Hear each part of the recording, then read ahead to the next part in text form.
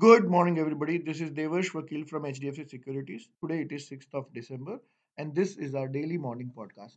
The American markets recorded their worst day in almost a month on Monday after hotter than expected US services sector reading fueled the concerns that the Fed may need to be even more aggressive in its inflation battle. Shares of Tesla slid 6.4% on reports of a December production cut in China of the Model Y. This share slide weighed on the Nasdaq. India's services activity grew at its quickest pace in 3 months in November on strong demand. Asian stocks are following US shares lower.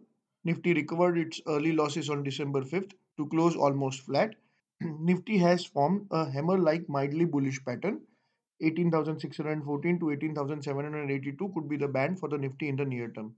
Our markets are likely to open mildly lower in line with mostly lower Asian markets today. That's all for the day. Investment in securities is subject to market risk. For detailed disclaimers, do visit our website www.hdfcsec.com. Thank you for listening and have a profitable day ahead.